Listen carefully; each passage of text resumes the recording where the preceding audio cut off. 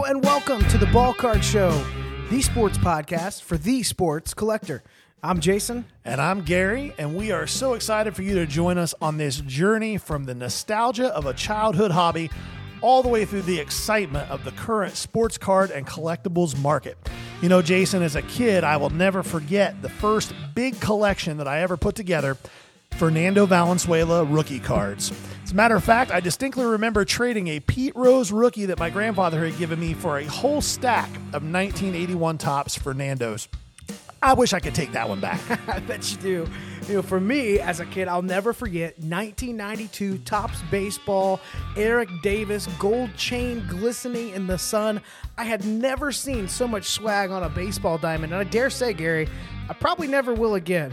But one thing's for sure, I was convinced this is one of the all-time greats, and I never stopped collecting him. To this day, he's still in my PC. And for all of us, we have some moment we remember. Whether we've been in this for a long time or just getting started, there's so much to this hobby for us to unpack. Everything from new product releases, to grading, to flipping, to gambling, which has become a part of it as well. There is so much to talk about, and we can't wait to join this conversation with you.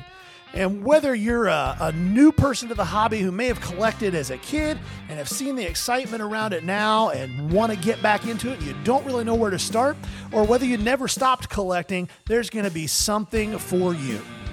The Ball Card Show, dropping May 20th as a part of the Press Play Podcast Network. Listen to us on Apple, Spotify, or wherever you listen to your podcasts.